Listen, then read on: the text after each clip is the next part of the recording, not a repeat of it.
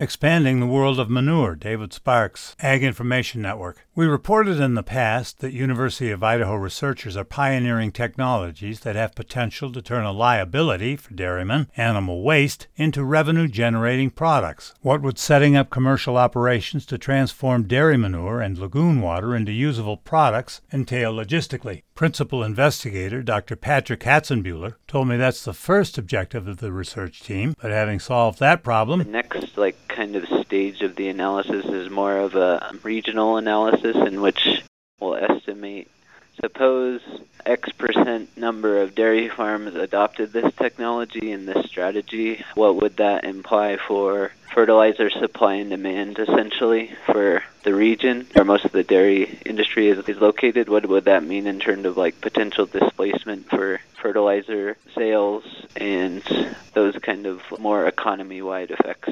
Future research will expand into the economics of converting manure into renewable bioplastics, and yet another project involves studying the feasibility of commercializing technology using iron and ultraviolet light to sterilize dairy lagoon water and capture the nitrogen, potassium, phosphorus, and biochar that it contains for application on crops. I hope you found this agricultural program both informative and useful.